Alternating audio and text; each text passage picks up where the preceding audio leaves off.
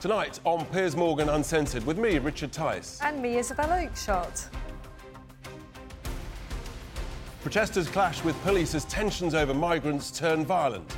Is it toxic rhetoric to blame for stoking these tensions, or is it just the government's utter failure to grasp the extent of the crisis? Overstretched and underfunded, dire warnings on the state of the British military. We'll debate whether the armed forces can still defend Britain and assess the threat from China as the US shoots down another UFO. Plus, as teachers plan yet further strikes and schools battle a recruitment emergency, a lesson in how not to fix the mess. We'll hear from the teacher who was fired because he wouldn't use a student's chosen pronouns. Live from London, this is Piers Morgan Uncensored with Richard Tice and Isabel Oakeshott. Protests erupted outside a hotel housing migrants in Merseyside this weekend. On the one side, the so-called far right, many of whom are just unhappy that hotels are being taken over for migrants at vast taxpayers' expense. On the other, the far left, who like nothing more than a scrap with the people they label fascists. Many similar protests are taking place over the coming weeks. It feels like this is just the beginning. Demonstrations are planned in Rotherham, where 130 asylum seekers are housed at a hotel for an unlimited period of time. Now, the local MP, John Healey, that's Labour's John Healey, says the hotel is utterly unsuited to asylum seekers and that neighbours weren't consulted. Surprise, surprise, now there's trouble. Members of an unpleasant-sounding organisation called Yorkshire Rose will gather to make their feelings known, and they will be met by another organisation called Yorkshire Against Hate, which is rallying its troops for a counter-demo. 1 week later, both tribes are sharpening their spears for a hotel protest in Cornwall. Well, what could possibly go wrong? Quite a lot if events in Merseyside are anything to go by. It all kicked off there on Friday night outside another hotel housing asylum seekers. Naturally, the left-wing media blamed the disgraceful scenes outside the Suites Hotel on the, quote, far right. So it's probably only fair to mention that the Communist Party was also there in force. And yes, the Merseyside branch of the Communist Party urgently appealed for all anti-fascists to join them at the hotel, saying, "Drown fascism in a sea of resistance," was how they urged it. You see, it does take two to tango. And yes, this is the same Knowsley, by the way, where a couple of years ago, 30 Extinction Rebellion protesters were arrested in September 2020, some waving placards saying, "Refugees, welcome here." Do you see the link? See what it's all about? Maybe it's just worth pointing out that the UK is not the only place with this problem. Let's look at Dublin, hardly the beating heart of the far right itself. And Dublin has faced many similar protests for months and months now, involving plenty of decent, law-abiding people who are simply concerned about the impact of large groups of unknown young men of military age being transplanted into their local communities. These fears are not unreasonable. These fears are not illogical. They're not unfounded. I mean, just last week, for example, 4 asylum seekers, supposedly children, aged 13 to 16, time will tell if that's true or not, were arrested for the alleged rape of a 15-year-old girl at a school in Kent. It's not fascist. It's not racist. It's not hateful to be worried about this sort of thing. It really isn't. What happens when you get another 50,000 migrants coming here over the course of this year? Hundreds more hotels needing to be requisitioned. The real question is actually not which side is the worse than the other, but why on earth are we in this shameful situation at all? And what are we going to do to fix it? Well, I'm delighted to be joined by immigration lawyer Harjap Singh Bangal, plus Talk TV contributor Esther Kraku and political journalist Ava Santina. I mean, this situation is going from bad to worse. And Harjap, as we've just seen there, it's not just the UK. We know it's happening in Dublin. We know it's happening in France. many on the left are instantly saying it's just the far right, as though we've only got the far right here in the UK. It's nothing to do that. It's an utter failure of government policy. You're right. It's a total failure of the Home Office and the people in charge to get a grip on the situation and to realise how to deal with this and how to fix it. You're asking one of your questions is how do we fix it? We don't need to house asylum seekers in hotels. We can let them work and pay their own rent. And they will pay their rent. When their case is finished and decided, we take away that permission to work. Alongside that, however, we must process claims quickly and must deal with them in 15 days, 20 days, like we used to before 2010, before this government came in. In 2010, and before that in 2008, we used to send back 60,000 people a year. That's more than the 50,000 coming now. Last year, that went down to 3,000 people, and that's been slowly coming down over the years. So in 2015, we sent back 5,500 people. So it's been slowly coming down. So it's not something that's come down overnight. Is that Home Office officials, or is that a Conservative government instruction, or what? I think it's a lack of political will, it's a lack of competence, it's a lack of trained staff. Lack of funding. Lack of funding. Yeah. Ava, I mean, come on, let's be honest. This wasn't far right. This was concerned local groups in a Labour stronghold. Knowsley's the safest Labour seat in the country. Maybe it's wrong to actually label the groups and say, look, actually, these people are genuinely concerned. Well, I think that's kind of a dangerous way to frame it because Knowsley isn't really... It doesn't really have the values that the rest of Liverpool has. Actually, it has given birth to quite a big rise in the BNP over the last 20 or 30 years. It doesn't represent the values that the rest of the city holds. But the facts don't match that. It's the safest Labour seat in the country. We also can't prove that any of those people who were there, or, you know, the entirety of the people who were there, were actually from the area or were Labour supporters. Yeah, exactly. They could have come from anywhere. You had the communist Merseyside branch. Yes, and who were fighting against... I think you accept, Ava, do you accept that the way this story has been framed by a lot of the left-wing media, The Guardian in particular, but it's not the only one, is that this was a far-right protest that spun out of control. They didn't mention the fact that there were quite a lot of extreme left people at that place as well. Do you accept that it took two sides? I don't know how I'm supposed to accept that when I don't know where the people were from and I don't know the motives behind it. I mean, I think the most obvious motive is that people turned up because there was an alleged assault that happened and people came to defend what they describe as English people against, you know, these asylum seekers, which is a really ugly way for it to turn out. And I'm sorry, but that is narrative that is intrinsically linked to the far right. I think the thing is,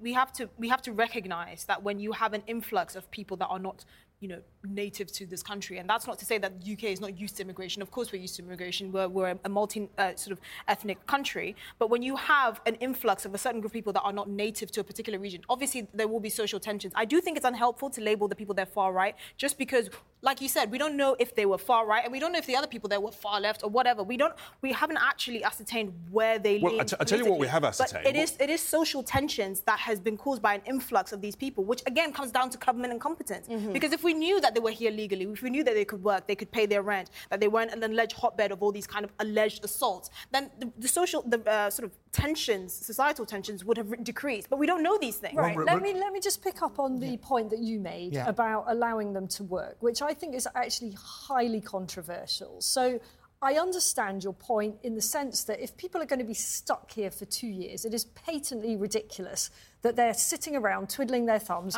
no doubt finding other things to do. Expected the devil to makes survive work on £40 a week. Right. Of course you're going to drive them to crime, or you're going to ask them, or they're going to sit there idle. But is allowing them to work actually the solution to the problem? Because isn't that simply going to encourage more and more people to come over, and won't there end up just being an amnesty for those people? What was the proviso that I said? Allowing them to work until their claim is refused or decided, which should be decided under a fast-track system. If they know our case is going to be decided in 15 days, and we can only work for 15 days, and we're not going to be put up in hotels, we're not going to get government handouts. I think at that point, I completely agree with you that their cases should be fast-tracked. I think even Rishi Sunak has made this point, which is one of the few things... Well, we used to have it under a Labour government. Exactly. And then the Tories came in and decided in their wisdom to scrap the fast-track. No one is arguing with the incompetence of the government in handling this. I do agree with Isabel, though. I don't think they should be allowed to work, because I agree with you, their cases should be processed quickly. I think being able to work in this country is actually a privilege, and I think if you have so many people that aren't able to get the jobs that they want... people come over here and then take government handouts if you're not allowing not people if we're who are processing potential them quickly. refugees Not if we're to work. processing them Yeah, but quickly. that isn't happening. But Ava, do you accept... Well, that should happen. I agree with you. Do you not accept that actually, if you allow people to work for months and months and months, possibly years, then it's going to act as an even bigger magnet and draw for more people to come illegally. When actually, a magnet. We call everything a magnet. And look, this is not going to be news to you, Richard, because you know this. You know that most people who come over here, if they are in hotels for 2 years, they do work. They work cash in hand. So, you know... So is that okay then? I'm just saying it does happen because the Home Office takes so long to process them. I would do exactly what we're saying, what has been proposed, which is allow people to work while their claim has been processed. Yeah. And absolutely, immigration is a huge topic for the UK. How do we track it's them one of now? our most... Well, they're working now. They're working cash in hand. How do you track them being able because to they'll work? have an insurance number and their employer will pay tax. Do you know how long it takes to even process a passport? You've got no choice. Every asylum seeker... But neither of you answer the point. If you allow people to work... You're processed the moment you come into the country. Why can't you be given a number then? Have even more people coming every week, every month, because all of a sudden you can work here and the system will get even more swamped. Well, then the answer to that is carry on paying for them. Let the British people pay for them. We don't want that. You can't have British people putting up people in hotels. They've had enough of it. Let the asylum seekers pay their own way, pay tax. If an employer's going to pay their wages and pay tax, then let them. You've given the right point, which is that actually 10 years ago, when the Labour Party was in charge... More than 10 years ago. Just over 10 years ago, 13 years ago, actually, it was being done promptly and efficiently, and tens of thousands were being denied asylum, and therefore they didn't need to work. That's what we've got to get back to. But look, can I just focus on the next 12 months? I mean, already we've had 2,000 come across the Channel in the first 5 weeks of the year, in the depths of winter. This is going to be 40, 50, 60,000. It's another 400 hotels. Heaven knows where they come from. What's the mood going to be like up and down the towns of cities of this country, Ava, if that happens? What concerns me is that it's ripe for the next election, because I think we're in a really toxic space at the moment where instead of actually focusing on some of the, the cost of living crisis, which is being caused by the Conservative Party, we are now blaming this on people who are trying to seek asylum. You are not going to be able to, in the next 12 months, curtail the number of boats who are crossing the Channel. France aren't on board. We're not willing to put up more money. It's not going to happen. The only pressure that you could put on is onto the Home Office to process people's claims quicker. I think Esther? I think one of the things to talk about in terms of how the public will take this is also the security element. So I know we don't often want to talk about Shamima Begum and the fact that she's been banished, but in reality, right, 150 ISIS fighters were able to come back to the UK, and in general, the public don't have a lot of faith in our internal security forces to keep our borders safe. Can you imagine what the mood will be like when 40 to 50,000 more migrants come into this country this year? I think it'll move past just being kind of an influx of these people that are unknown. It will be a security issue because people are just saying, we don't know who these people are.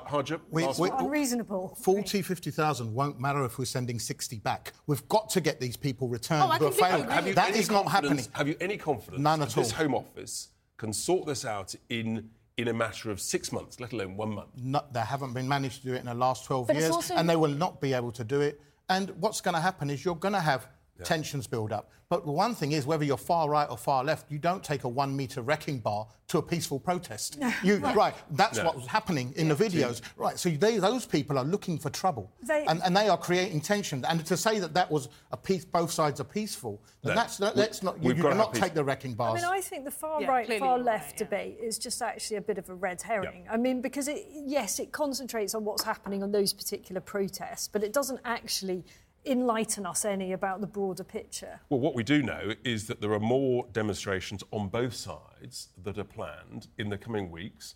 That'll be months. And as more and more people come, more hotels are occupied and indeed sort of requisitioned by the government. I mean, I think this has got sort of terrifying potential consequences. It's a powder keg. It's an absolute powder keg. I have to say, I think the Tories utterly deserve to pay the price for it. It is a complete disgrace that we are in this situation. Well, it's not a party political comment. It's just an absolute reality of I'm not sure Keir Starmer's got any likelihood to improve it. Equally, but he got more people deported under Labour. Under the previous Labour, you're right, Harjap. Thank you very much indeed. Has. Lovely to see you, Harjap. Ava and Esther, we will see you a bit later in the show. Right. So, next tonight, NATO says that the military is overstretched as the Defence Secretary launches a security view over China's spy balloons. Can our armed forces really still defend Britain? We'll debate that next.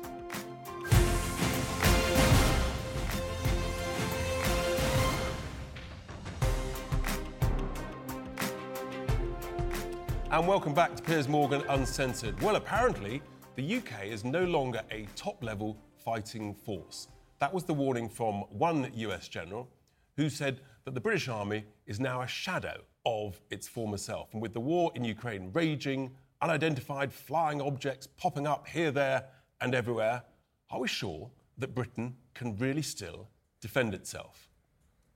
We certainly don't have the boots on the ground, troop numbers having halved since the Falklands War. And increasingly, we don't even have the infrastructure either. We've cut back on tanks, we've cut back on planes. We can't even apparently afford to replace them. Well, joining us now are security expert Dr. Sally Leavesley and former Pentagon advisor on defence Elbridge Colby and former head of the British Army Lord Dannatt to talk about this very serious situation with the state of the armed forces. Lord Dannatt, if I can come to you first, thank you very much for joining us. This situation with the state of the army in particular, which has had quite a lot of media debate over the last few days, I'm interested in how many men and women you think would actually be at the ready to serve now on the front line and the backup required if we had to go and defend ourselves. What kind of numbers are we talking about? Well, Isabel, I don't think numbers are really the issue. It's our equipment and our overall capability.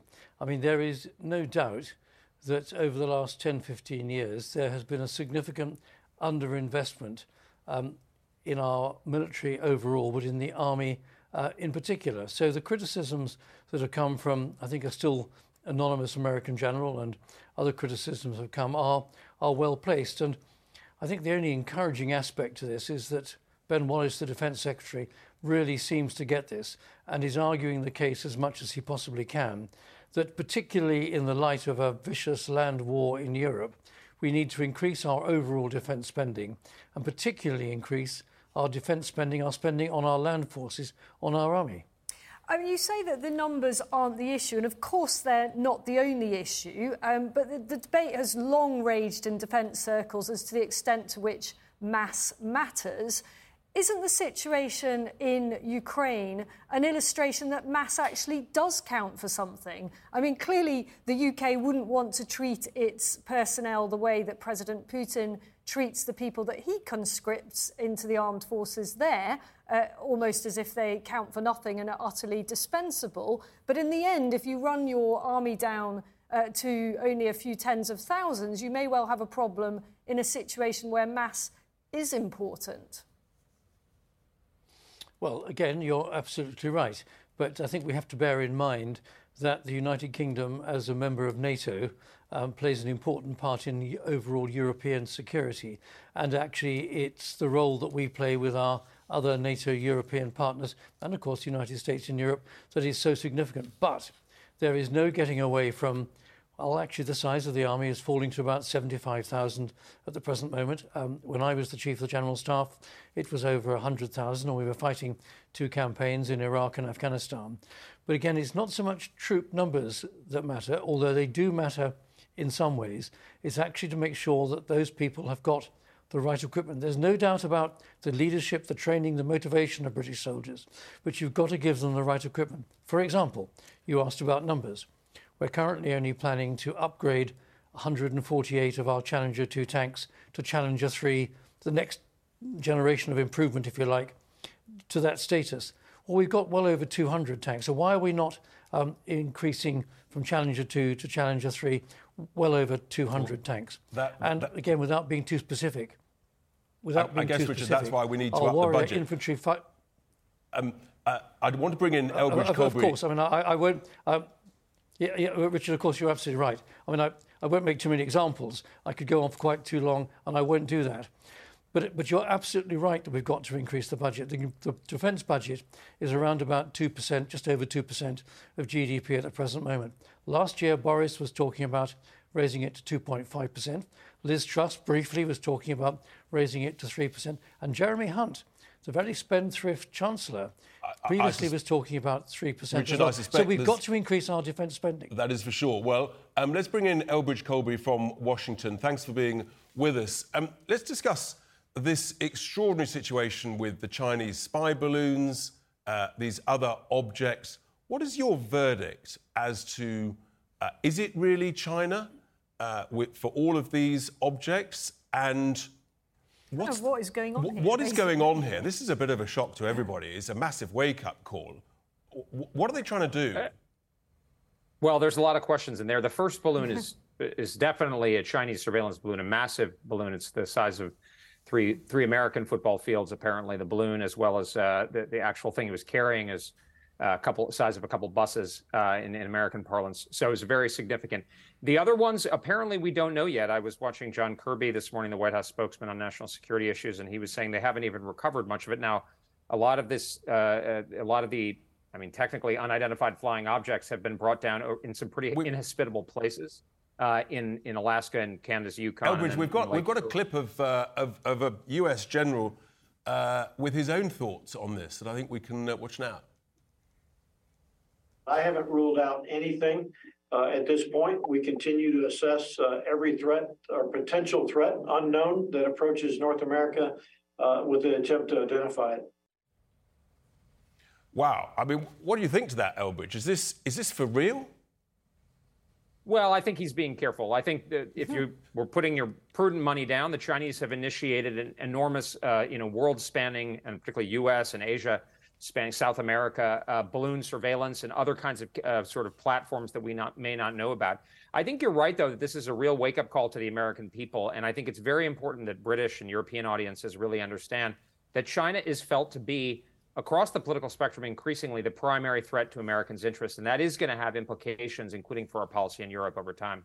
Elbridge, is it your instinct that all of these unidentified objects their origins are from Beijing, or are you more open-minded than that? First question. And second question, I'm just a bit intrigued as to why it's taking so long to recover any of the debris. Of course, I understand that these objects were flying over, in many cases, frozen wasteland. That does seem a strange place to carry out a surveillance operation. But I wouldn't have thought it would be beyond the powers of your intelligence military people to have recovered something more by now. Can you shed any light on that? Well, I am open-minded on your first question. I think it's probable that it was, or at least the most likely explanation is that they're originated from China, but I don't think it's impossible they originated, say, from Russia or even maybe North Korea, or even that they're potentially private companies, platforms collecting things. I think we are taking a different attitude towards unidentified flying objects that are entering our territorial airspace than we were even a month ago. Okay. On the second one, General Dunham would know more than I, but, this very demanding operations to recover things underwater. We're having trouble, or it's taking some time recovering the original balloon, which is off the Carolinas, which is balmy compared to Lake Huron, let alone the Arctic Ocean. Dr. Liebling, can you give us your insight into what you think is going on here? Why now, for a start? Well, it's not why now, it's now it's been understood. And what we're seeing is America waking up to the fact that there's, in a way, been a Trojan horse campaign by the Chinese have admitted that it's been their balloon. But that type of program that the Americans have announced tonight that the Chinese have been doing has been using what is a Trojan horse. It looks very simple, but the level of surveillance should be taken very seriously. And specifically, what do you think they are looking for? And is this just the beginning? Are they over Europe as we speak? The way in which we should look at them is in associating with the new weapons. Now, what China and Russia and North Korea have in abundance are new forms of weapons which are highly manoeuvrable, super fast. By the time you see them, they've got you. Now, these balloons going over the missile sites in America maybe helping the Chinese to practice a new form of entry targeting to destroy those missile OK, so sites. hang on. You're saying that they are going where they've been brought down, that is proximate to missile or military sites or installations? Because I hadn't heard that before. What we were told with the announced Chinese spy balloon, announced by the Americans, denied by the Chinese, is that there was a movement over one of the major missile silo sites in America. That makes sense. What about the other ones? The other ones, I think we should look at it's like space debris. Right. Until they have been found, everyone puts balloons up for various reasons. Oh. But the fact that there is a program, the Americans now understand that America homeland, as we should understand as a nuclear nation here, will be being targeted, and these close to the ground, highly capable surveillance balloons may not just be communications, but may be doing the potential targeting that a new nuclear weapon may use in the future. You're inferring that we should expect the same sort of spy balloons being over the UK and Europe, I think. We may infer that if other countries have had them, but the main thing is to assume yes, and the answer is there's more close surveillance of potential sites than we may have assumed. Let's bring General Dannett back in, if I may. Can I ask you whether you think that it is likely that these unidentified objects may be over European or even UK airspace? And if so, do we actually have the capability to down them in the way that the Americans have done? I'm quite sure that kind of surveillance is very widespread. But I think let's put it in the context of, yes, of course, China you can describe as a threat, but I would actually describe China as a very aggressive competitor. So it's trying to get information it can convert into intelligence that it can use to its own advantages. Now, your last speaker was saying, of course, these could be conducting surveillance operations over nuclear missile silos. But that's really why it's so important that the United States and the United Kingdom has got continuous at-sea underwater deterrence. We've got submarines. No one knows where those submarines are. You can fly as many balloons as you like over the United States, over the United Kingdom, but when our submarines are under the water, you don't know where they are. So our nuclear-assured deterrence is very much in place. So I think we've got to see this in the broadest sense of the Chinese trying to compete with us for information, intelligence, for their own advantage. Indeed. So thank you very much, General Dannett, and for our guest from Washington and also from Sally Livesey. Thanks for that.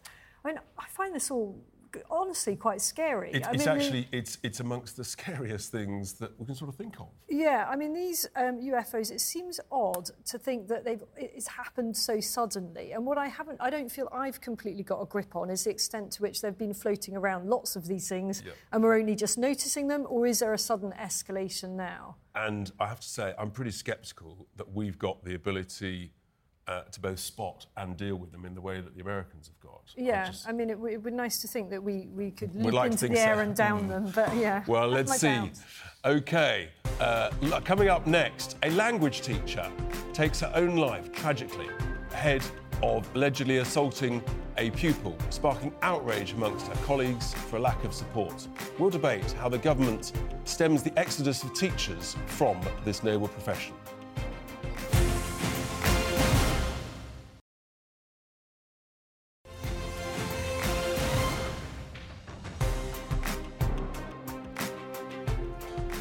Welcome back. Thousands of schools across the UK are set to close again later this month in strike action over pay and staff shortages. Education unions say lack of staff is now a critical problem for almost every school.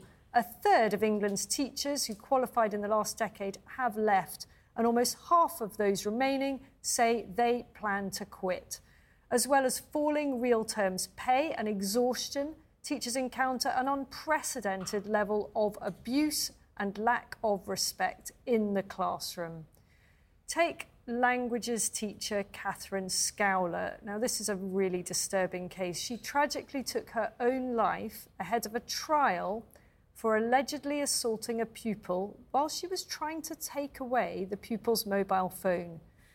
She was widely respected and well-liked, and it's thought that what happened was she caught the girl's hair while she was trying to confiscate the phone. Naturally, Catherine's family are absolutely devastated, and her colleagues right across the profession are rightly furious.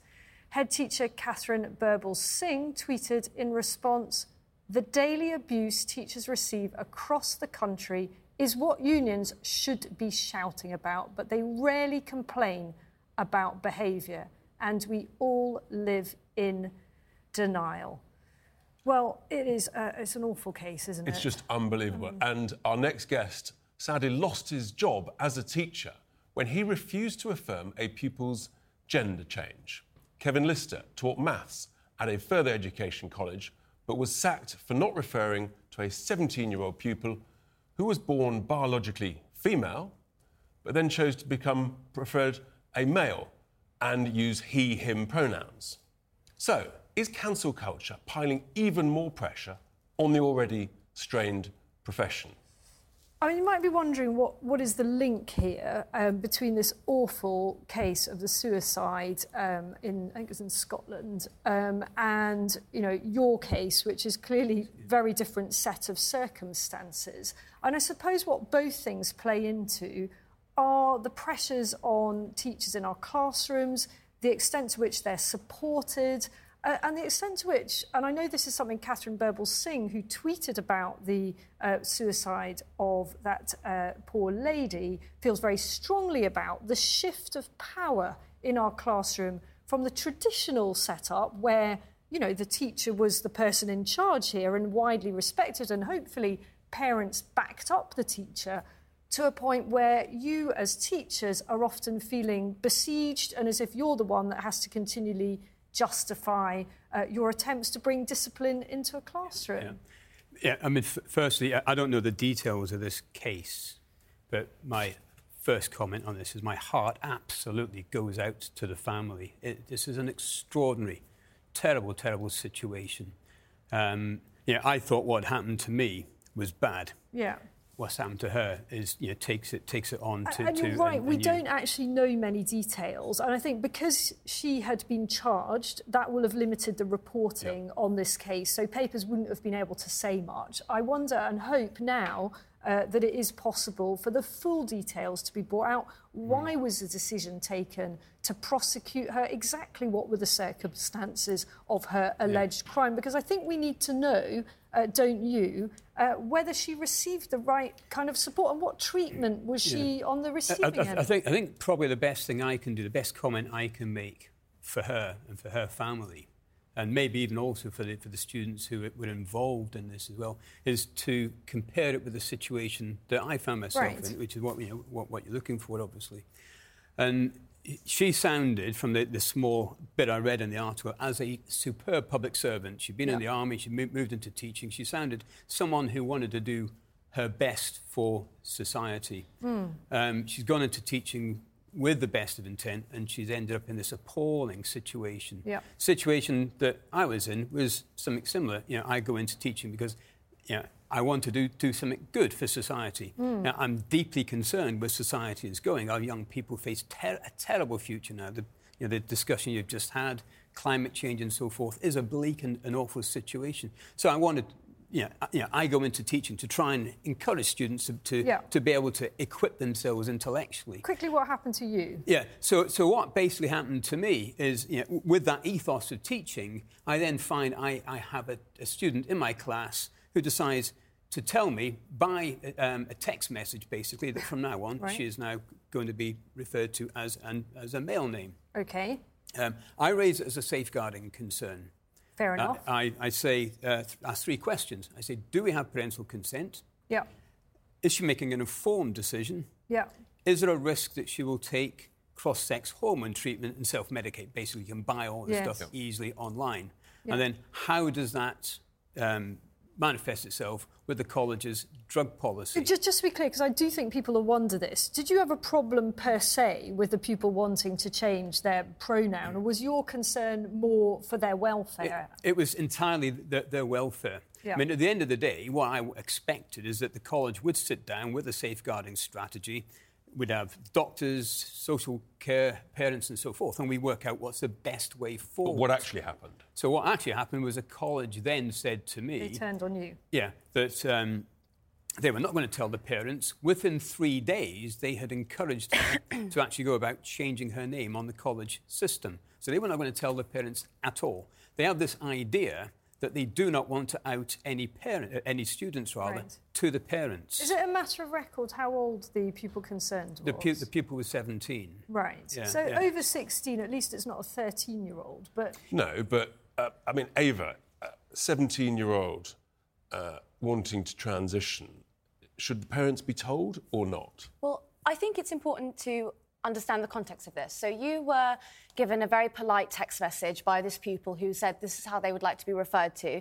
You took that into your own hands. I think you are totally right to go and raise that as a welfare, as a safeguarding issue. I completely agree with you. You don't want any risk of, people self-medicating. However, what was actually your reasoning was not quite as valiant as you've laid it out here. You actually don't believe in it on a fundamental level yourself. You don't believe it in a moral level. And I feel like I can say that because on your own Twitter feed, there are homophobic comments. You have previously said that you don't believe that gay couples should be allowed to adopt children. So for you, this is actually a moral issue. But he didn't and raise look, that. Kevin, you might have to let Kevin respond to that, because Ava has just accused you of homophobic comments. Can you respond to that? That's not homophobic. If two guys want to have a sexual relationship... He did say it, though. Yeah? He did say it. Yeah, but it's not homophobic. But how is it? Can we just clarify, what is it that you said? So Peter Buttigieg was he's currently running, or is one of the front runners, is the Democrat presidential candidate. Right. Him and his partner... Oh, Pete Buttigieg. Okay. Yes, I pronounced it wrong. So him and his partner had arranged to have 2 babies delivered to them on the same day, and they posted that up on Twitter. That, to me, is basically child trafficking. Right. That's taking a child off a baby. Where are you child on this, trafficking. Esther? I didn't think I'd be talking about Pete Buttigieg. I understand. I get your argument. I do think that kind of the way you're phrasing it is a bit far-fetched. I mean, we know kind of instances of child trafficking where kids are literally ripped from their parents. I think what they're doing is legal. You may not agree with gay adoption, which is fine. I completely understand that. But I do think, that there might be a language issue. I think back to the student, though. I think the questions that you raised, I didn't see any hint of homophobia there. I think he was perfectly reasonable in saying, what is this, is there a risk of self-medication? What is that? How does that align with the school's drug policy? And I think that's perfectly fair enough. And I don't think his personal beliefs should have anything to do with that. There are many people in this country, for instance, who would agree with him. I don't think that has anything to do with the case of this individual student asking to be... Where was the support from the college? You raised the safeguarding issue, and they've come at you instead. Yeah, no support from the college at all. So what the college basically did, and I found this out subsequently with a subject access request to Swindon Borough Council, was they instigated an investigation of me, but before they told me, and then started a safeguarding accusation. We should be careful not to go into too many details, because also we haven't got the college here to give their side of the story. And I do find this really disturbing. As a parent of 3 fairly young children, the idea that they might raise this in a classroom and the school would take a decision not to tell me, I find that really troubling. It just feels like there's a complete lack of support from the leadership in Kevin's school and in Catherine Scowler's school. It just feels there's a lack of support. Yeah, and if the union we want good people to stay in the teaching profession and to enter it, they need to know that in a classroom they're in charge and that they, and crucially that parents back them up. Parents back them up, the unions back them up, and the leadership back them up. Well, next tonight, thank you very much indeed, Kevin. Thank you. And we'll see the pack in a second. Next night, we've got Michael Gove secretly meeting Labour MPs in a secret summit with discussions about Brexit's successes. Oh no, failings. Have the Tories not so secretly betrayed Brexit? All of that after the break.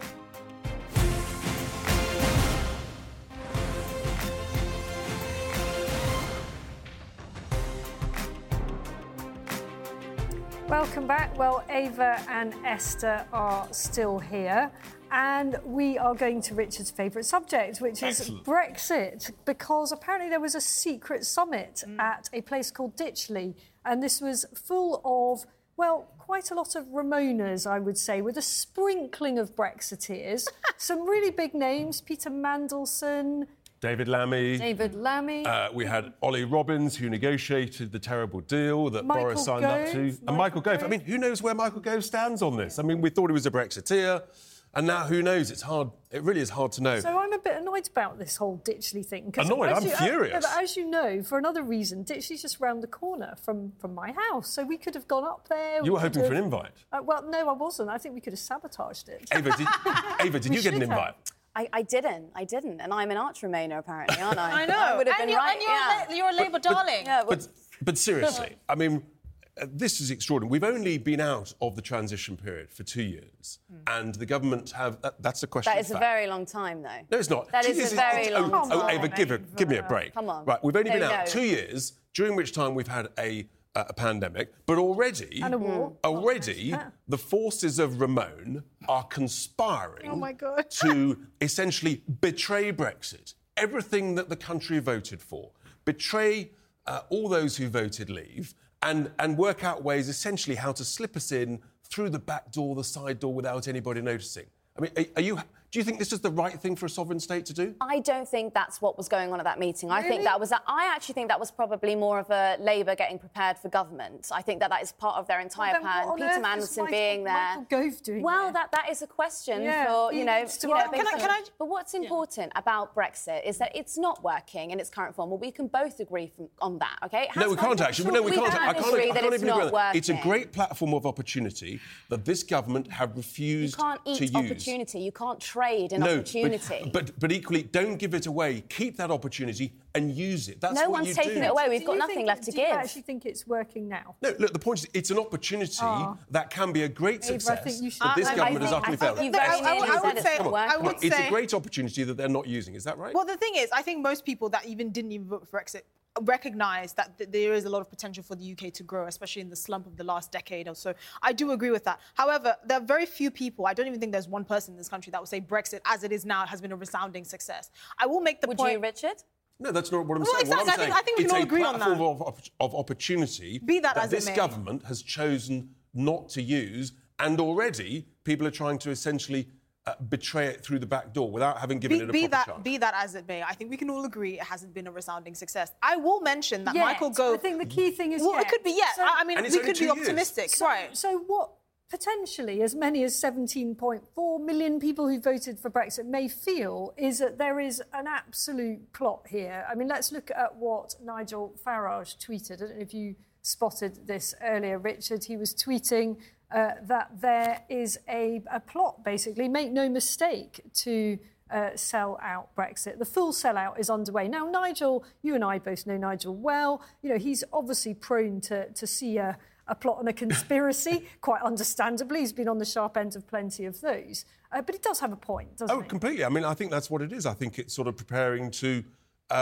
essentially sort of completely lose that opportunity. I think that's unfair. I think that's unfair. And I'm aware, I'm familiar with Nigel's law. I think that's unfair. I think that's a bit sensationalist. What do you think is going on? And I will say this, in Gove's defence, I think he's usually been... He's a very unpopular figure in Westminster. He was seen as the one who backstabbed Boris and all of that.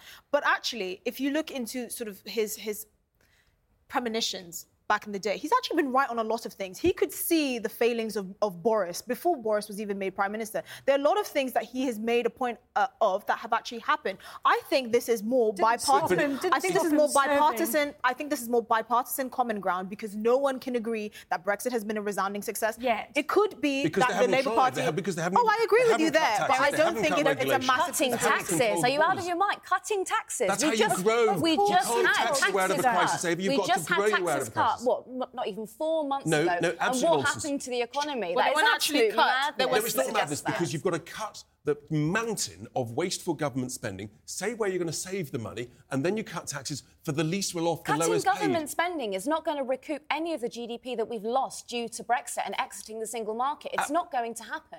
Absolute nonsense. You've got to grow your way out of this crisis. You cut taxes, but that creates growth. But we can't grow because we're not linked to the single biggest trading bloc that's available to us in the entire world. Ava, you've just had AstraZeneca. Britain's defence, the EU is not the only trading bloc. Let's be clear. You've just had AstraZeneca, a British company, announce they're making a manufacturing plant They're building it in Ireland because we've increased You're taxes going to put here. all of your chips into the AstraZeneca basket. No, That's I think absolutely I'm just gonna say- insane. Quite a lot of You've them got in there. right now. You've got Europe not willing to trade with us. You've got US not willing to trade with us. You do We've realise got that our trade has Tin Tan deal increased. with Australia. You do We are re- absolutely at a Do you loss not here. realise that our trade to the EU has increased since 2016 and since we And left how much are we in now paying on that? 2020? How much are suppliers losing by having to charge for imports and exports? Small suppliers are going out of business every single day. And for what? To fulfil a dream of a few Brexiteers. To fulfil the opportunity of growing madness. faster and being a sovereign There nation is where no we control... growth. Right, you two. There's break it no up. growth. I know. No, she's wrong again. Break it up. Oh my gosh, you've got him. Honestly, I'll never hear the end of it now. We want to talk about something more light-hearted, which is the weird and wonderful outfits at the Brits. Now, I'm not sure that you were exactly glued to those. Of course. were I you? mean, I was, I've probably got you- one of these outfits in my wardrobe. I really hope not. That's something I don't know about you. Sam Smith, come on, very quickly, what do you think of He looked like a toilet plunger. absurd outfit? But, at least he was happy. Ava probably looking like celebrated that. it. No, did you? it's a piece of art. I thought he actually looked fabulous. It got everyone speaking. Ma'am, Do you you know know what he made didn't me look really fabulous. sad, actually, was the amount of people on their armchairs at home tweeting about how much they hated it. Did And no what one have about- anywhere to Thinking go? about Piers' tweet, I think we have to see Piers in this outfit. There we go. I'm very glad that you didn't mock us up in those. That would have been a sight for sore eyes, wouldn't it? Goodness me. I mean, you're sort of pro these gender-neutral awards. Is that the right way forward? That is such a huge question. I mean, And you've got 5 seconds. You've got Go 5 for seconds. it. See how he did that? Yes or no? Yes or no? I think that, it's sad that people can't acknowledge women unless they have to. Okay, that's a yes. I'm definitely not for these I gender think that's neutral awards. Absolutely quite not. enough of that. Well, that's it from me. And that's it from me. Whatever you're up to, keep it uncensored. Good night.